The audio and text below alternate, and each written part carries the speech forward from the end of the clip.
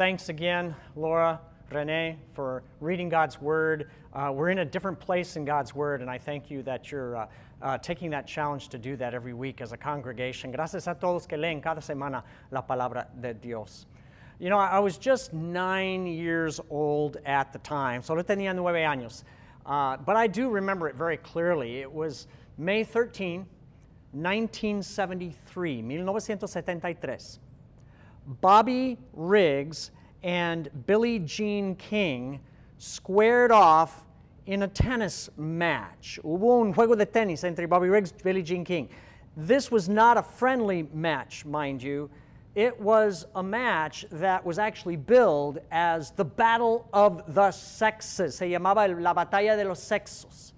Why was that? Well, Bobby Riggs was a very successful pro tennis player, and he boasted, he bragged that even at age 55, he could beat the best woman tennis player in the world. Bobby Riggs se jactaba de poder ganar a la mejor jugadora aún teniendo 55 años. Billie Jean King, she was that player. She was the best in the world in the women's circuit. Billie Jean King fue la mejor jugadora. And so they squared off. They faced off on the tennis court. Se enfrentaron. And in the end, Billie Jean King won. She came out on top. Ella ganó. And not only did she win on the tennis court, she won in the court of public opinion as people came to realize and to take seriously that women could play professional sports at a high level. Ella ganó en la cancha y en la corte de la opinión pública porque la gente veía que una mujer podía jugar tenis muy bien. Now that was 47 years ago. That's a long time ago. But let me tell you, the battle of the sexes didn't start back then. No comenzó allí la batalla de los sexos. Oh no. It's been going on for a long time. In fact, it goes all the way back to the Garden of Eden. Comenzó en el huerto de Edén. We find there that Eve, deceived by the serpent, offered to Adam the forbidden fruit of the tree of the knowledge of good and evil. Eva le ofreció a Adán el fruto prohibido del árbol del conocimiento de bien y mal, and Adam took it. Adam ate it. Adán lo comió. She did too, and the two of them sinned against God. Los dos comieron y pecaron en contra de Dios.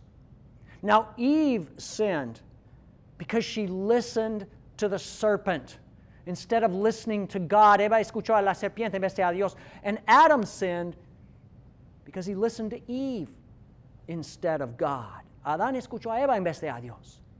The two of them sinned. And Eve blamed the serpent for her problem. Eva echó la culpa a la serpiente, and certainly he was partly to blame. He brought the temptation, tenía algo de la culpa. But get this, Adam blamed Eve, the very person God had gifted to him, given to him as a gift. Adán le echó la culpa a Eva, el regalo que Dios le había dado a él. And as a result of this whole mess, it caused a rift. It caused a division. It caused a separation between the sexes, between the genders. Hubo una separación entre los sexos. And there were all kinds of negative results that came out of that. Había muchos resultados negativos. Genesis 3:16 talks about those results. For example, one of the things that came out is that the Bible says that the man would rule over the woman. El hombre reinaba sobre la mujer. In other words, he would seek to dominate instead of cooperate. Él iba a dominar en vez de cooperar. And that was not good for the woman. But at the same time, we're also told that the weeds would rule over the man. Las malas hierbas reinaban sobre el hombre. He would have to work, sweat, slave away just to eke out a living, just to give enough food for his spouse, his wife, his family, his children. Él tendría que trabajar duro para dar comida a la familia, incluyendo a su esposa. And so, in the original battle of the sexes, both men and women lost. Everyone was a loser. Todos salieron perdiendo en la batalla original de los sexos. And I share that with you this morning as background into the story of the next judge that we see here in Judges 4, so el trasfondo de Jueces 4. And again, I want to take you through this. Now, in a way, this is familiar because, again, we're seeing the downward spin cycle at work here. Hay el ciclo descendente del pecado de Israel. It says in Judges 4:1 that after Ehud the judge died, the Israelites once again did evil in the eyes of the Lord. Después de la muerte de Ahod de juez, los israelitas volvieron a hacer lo que ofende al Señor. They sinned. They went back to the same old habits. And the result of sin, as we've learned now about this cycle, the result of sin is slavery. Cayeron en la esclavitud. Verse 2 says that God sold them into the hands of a man named Jabin, who was a Canaanite king. Los vendió el Señor en manos de Jabín, un rey cananeo. And it says that Jabin had quite an army. He had a commander by the name of Sisera. Sisera era su comandante. And get this, Sisera is going around with 900 iron chariots. That would be like driverless cars today, okay? Superior technology, and he's running over the Israelites. For 20 years, Sisera tiene 900 carros de hierro y está atropellando a los israelitas. They're oppressed. And so what do? They do what they always do at this point in the cycle. They cried out to the Lord. Volvieron a clamar al Señor. Now, at this point in the cycle, you'd expect the book of Judges to say something like this. God raised up so-and-so to be the deliverer. God raised up so-and-so to be the judge. Uno esperaría que Dios dijera, Dios levantó a fulano para ser el juez o libertador. But it doesn't say that.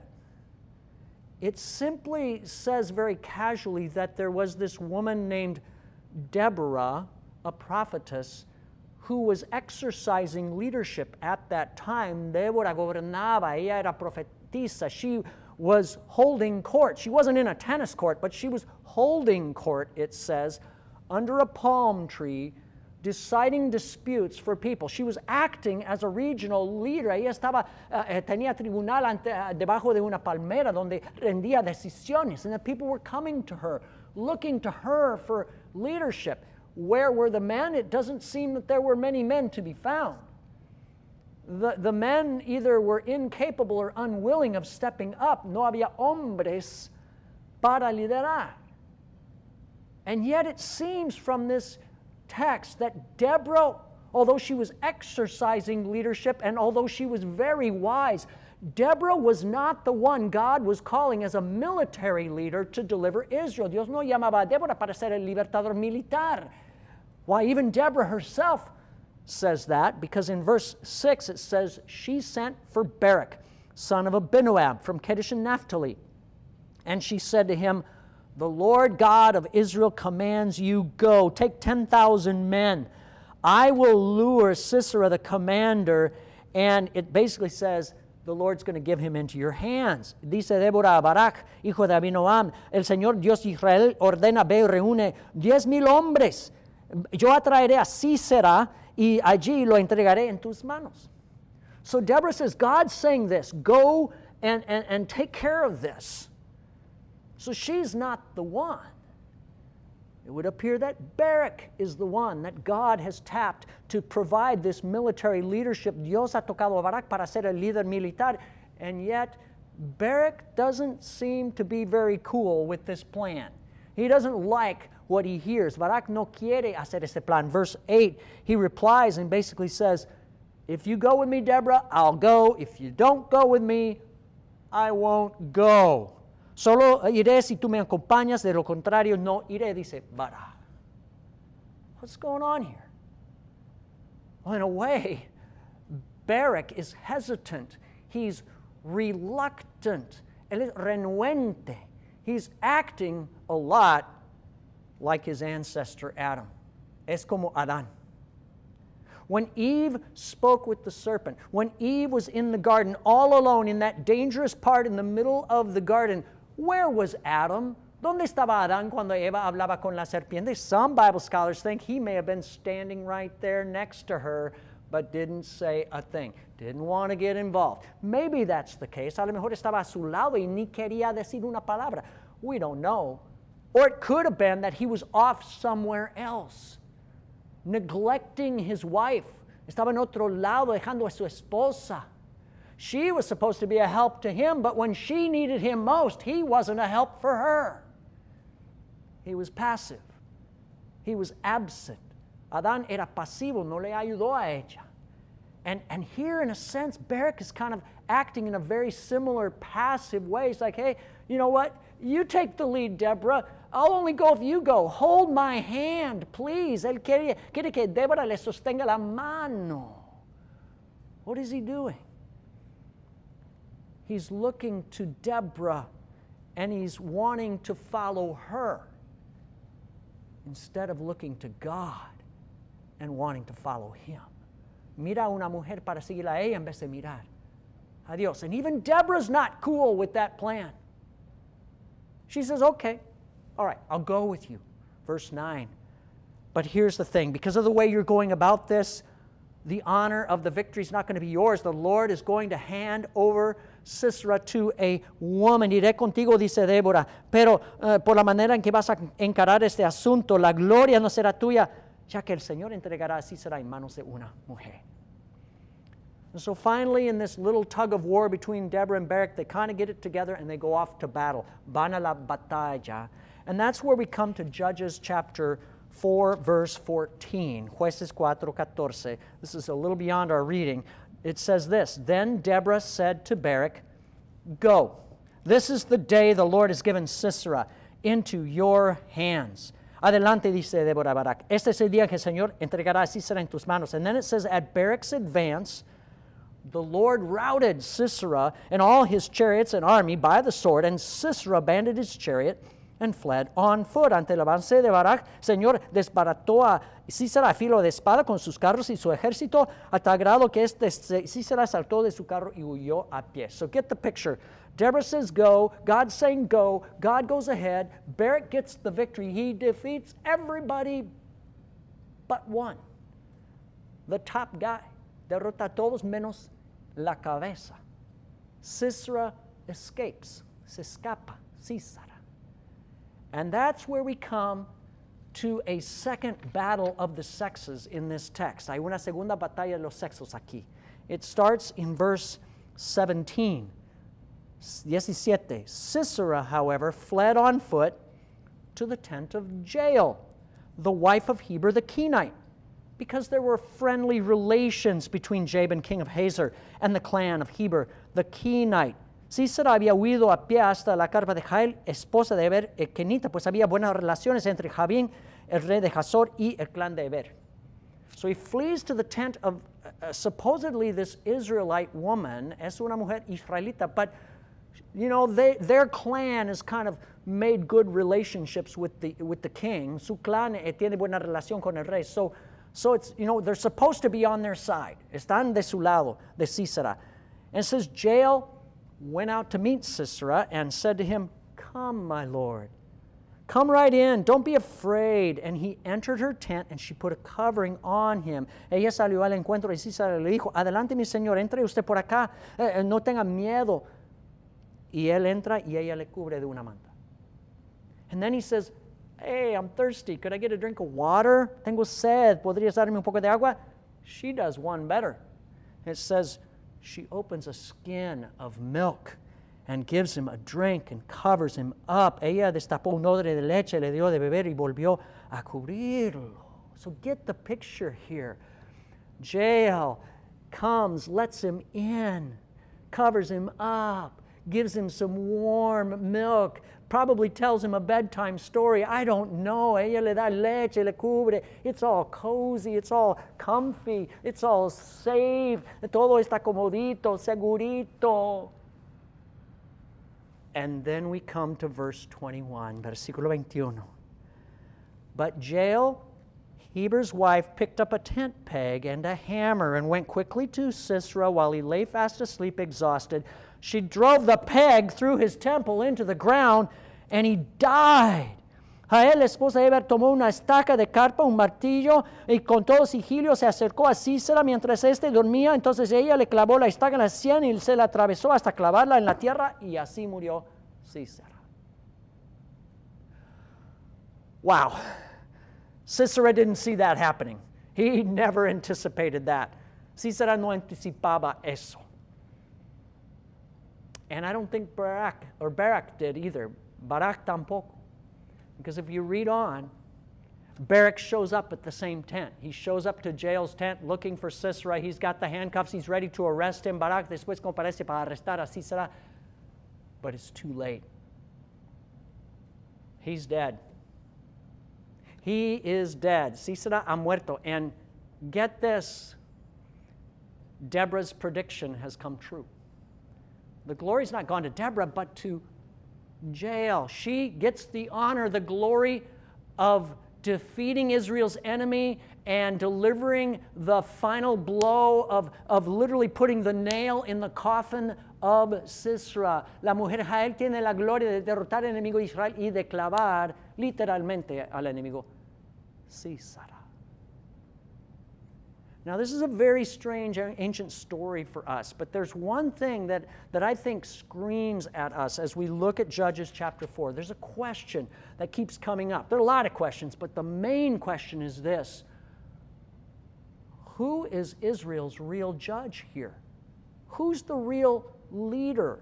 Who's the real deliverer in this situation? ¿Quién es el verdadero juez, el verdadero líder o libertador? Is it Deborah? I mean, she was faithful. Deborah is a godly, wise woman. She hears from God. She faithfully communicates God's word.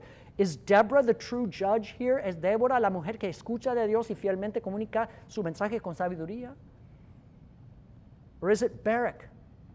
I mean, Barak is hesitant. I get it. Barak doesn't want to play ball, but he does eventually do the work, and he kills everybody. He eliminates everybody except for one. Barak hace la gran obra de eliminar a todo el ejército menos uno. That's a great feat. Is Barak the true judge? God wanted him to be. Or is it Jael, the woman who delivers the coup de grace, the woman who puts an end to the battle? Es Jael, la mujer que termina la batalla. Will the real judge of Israel stand up, please? Who is it? ¿Quién es? Well, if we look at Judges 4:23, I think we find the question answered. Jueces 4:23. It simply says there, on that day, God subdued Jabin, the Canaanite king, before the Israelites. Aquel día Dios humilló en presencia de los israelitas a Jabín, el rey cananeo. Who's the real judge? Who's the real deliverer? The real leader is God. God does the work. Dios hace la obra. Él es el juez y el libertador. And in the process here, in this sometimes confusing story, we see God working through both men and women, imperfect men and women, but He works through them to bring about His plan. And the glory in the end goes not only to Jael, but the glory goes to God. And He shows that He can work with men and women. And He wants to work with men and women. Dios obra con hombres y mujeres. Y no solo Jael, sino Dios recibe la gloria. That's been God's plan from the beginning. God's plan has been to work with men and women.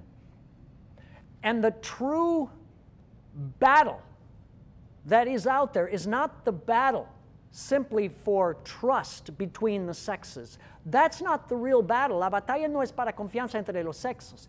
The true battle for men and for women both is the battle to trust in God. The battle to trust in Him. And when we don't trust in God, we don't trust in one another. La batalla es de confiar en Dios, y cuando no confiamos en Dios, no confiamos unos en otros. It wasn't meant to be like that. Go with me back to Genesis 1:27, and we see the original plan of God. Génesis 1:27, it simply says, God created man, that is the human race, in His own image. In the image of God, He created him. Male and female, He created them.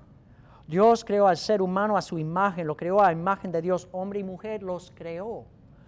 Men and women were both created in the image of God. Los hombres y las mujeres fueron creados a imagen de Dios. Now that means that yes, as individuals, as individual men and women, we reflect God in the world, but I think it also means something else. It means that men and women together as a team were meant to show the presence of God in the world, to show the quality and the character and the reality of God in the world. Hombres y mujeres como equipo fueron creados para mostrar la realidad y el carácter de Dios en el mundo. But sin messed up that plan. When we sinned, it not only messed up the image of God within us and twisted that, but it messed it up between the sexes. El pecado arruinó algo de la imagen de Dios entre los sexos. It created that rift. We're broken in our relationships, including men and women. We're living in a day of Me Too and discrimination and hatred and what we call misogyny, the hatred of women and the hatred of men and bagging on both. And there's a lot of bad blood. Hay mucha mala sangre entre los sexos. And we can't fix that. We need God to step in and intervene. Dios tiene que intervenir. God needs to show up. And that's where the gospel comes in. That's where God's plan to restore all things comes in. God has intervened by sending His Son Jesus to die, by sending His Son to rise. Dios intervino enviando a Jesús para morir y resucitar. But in that we need to see something beautiful. In sending Jesus, God reverses the curse of Eden. Dios pone al reverso la maldición de Edén. How did sin come into the world? Well, if you want to get technical about it and go back to Genesis, you would say sin entered the world through a woman, Eve. El pecado entró por medio de una mujer. And so death entered into the world as well. Eve was the mother of the living, and yet death entered through her. Eva era madre de los vivientes y sin embargo vino la muerte por medio de ella. So when God wants to reverse the curse, how does eternal life enter the world? ¿Cómo entra la vida eterna al mundo? How does God's saving power enter the world? Sin entered through the fruit that was forbidden, but eternal life enters through the fruit of Mary's womb. El fruto del vientre de María trae vida. That's where eternal life comes into the world. It is through a woman, Mary. And God decides to start working out His plan. And it doesn't stop there. No para ahí. Look with me at the Easter story, Matthew 28, verse 5, Mateo 28, versículo 5. Listen, it says, the angel said to whom? To the women. Do not be afraid. You're looking for Jesus who was crucified. He's risen. Go quickly and tell the disciples. No tengan miedo, dijo el ángel a las mujeres. Sé que ustedes buscan a Jesús, fue crucificado, no está aquí, pues ha resucitado. Vayan a decirles a los discípulos. So, sin came in through a woman in the garden. El pecado entró en una mujer en el jardín. But how does resurrection life come into the world? How does the good news come in? It comes in when the angel tells the truth to the women. The serpent lied to the woman in the Garden of Eden. The angel tells the truth to the women in the garden where Jesus rose. La serpiente mintió a la mujer en el huerto de Edén, pero el ángel les dice la verdad a las mujeres en el huerto donde Jesús resucita. Curse is reversed. In fact, this is a very powerful argument that the stories of the resurrection in all four Gospels of the Bible are accurate. Es un argumento que apoya lo que tenemos aquí, la historia de la resurrección. Why? Well, if you were in ancient times and you wanted to just fabricate a story about Jesus rising from the dead, if you wanted to make it really good, don't put women in it. Because back then, women were considered to be terrible witnesses, unreliable. You don't want to have them in your story. It's going to mess it up. Si quieres fabricar una mentira de la resurrección, no pongan a mujeres enfrente. Ellas eran testigas terribles en aquel entonces. Se le creía.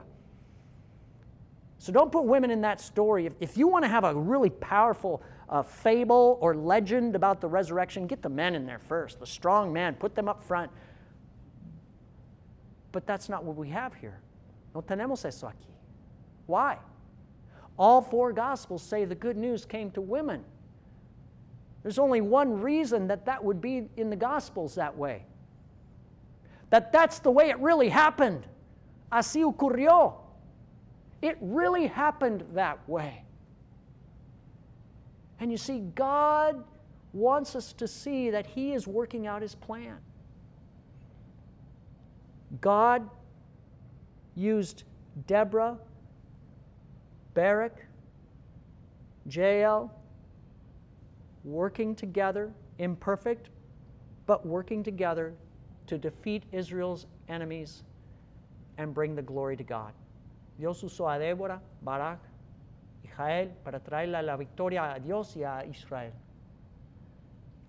And God wants to use us, men and women, in the church. In fact, I believe that this is what is needed in our day and age, where the battle of the sexes continues to rage.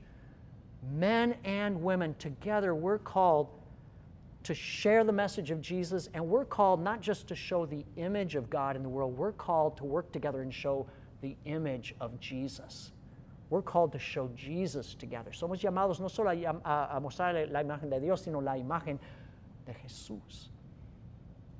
And God's Word really does encourage us to see the value of men and women in God's plan. If you look at Acts chapter 2, 18, Hechos 2:18, it says, "Even on my servants, both men and women, I will pour out my Spirit in those days, and they will prophesy. En esos días derramaré mi Espíritu aún sobre mis siervos y mis siervas y profetizarán." Men and women are to receive the Spirit and to share the message of Jesus together. Juntos, hombres y mujeres, mostramos el mensaje de Jesús por el Espíritu. And then there's a great scripture in Galatians 3:28, Gálatas 3:28. It says, "There is neither Jew nor Greek, slave nor free, male nor female, for you are all one in Christ. No hay judío ni griego, esclavo ni libre, hombre ni mujer, sino que todos ustedes son uno solo en Cristo Jesús." What's that saying? It's saying that Jesus, by His death and resurrection, overcomes the curse. He overcomes the curse of racism. He overcomes the curse that separates us by socioeconomic groups. And He overcomes the things that are between men and women so that we're one. We're together. Jesús supera el racismo, las diferencias socioeconómicas y las batallas entre los sexos. That's a good thing for us. It's a good thing for me. I want you to think about your relationships with the opposite sex. If you're married or not, piensen en sus relaciones del sexo opuesto. God would call us to treat one another with dignity, honor, respect, and to do that not looking to the opposite sex, but to Jesus to meet our deepest need. Tenemos que mirar a Jesús, no al sexo opuesto, para cumplir con nuestras necesidades. I need to understand my wife cannot be all for me. I think about this week. I think, this week we've lived in our life a typical week. There are times when there is the battle of the sexes going on. Hay tiempos de batalla entre los sexos. And yet there are times when I understand I need to listen to my wife. God is speaking to me through her. And I need to listen to Him. I need to listen to her too. Tengo que escuchar a mi esposa porque ella muchas veces me habla de Dios. And I realize that she is in my life because God wants to use her to grow me spiritually. And perhaps by God's grace, I can be of the same value to her. Por la gracia de Dios, a lo mejor yo le puedo ayudar a ella a crecer espiritualmente como ella me ayuda a mí. But in the end, what we need to do is understand there's only one judge, one deliverer, one who is worthy of all of our trust, and it's Jesus. Jesús es el libertador y el juez. The battle and the victory belong to Him. De Él son la batalla y la victoria. Let's pray together, and I want us to pray into these relationships between the sexes. Vamos a orar. Lord, I thank you that wherever we go in your word, we can open something up and find that it speaks to our lives today. It's not always a comfortable word, but I pray that we can receive here today whatever it is that you want to share with each person. I want to pray for the marriages within the Sunrise family and even in our world. Quiero orar por los matrimonios en nuestra iglesia. I want to pray that we who are married can express in our relationship a fullness of who Jesus is, of what love is about, what sacrifice is about.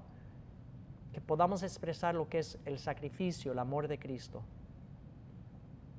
And for those who are not married, I want to pray also a help in relationships with the opposite sex. Lord, as we relate to members of the opposite sex at work, on the streets, wherever we go, help us to show forth the way that Jesus treated people, the way Jesus treated the women that he ministered to. Ayúdanos a modelar lo que mostraba Jesús en sus relaciones con las mujeres, Señor.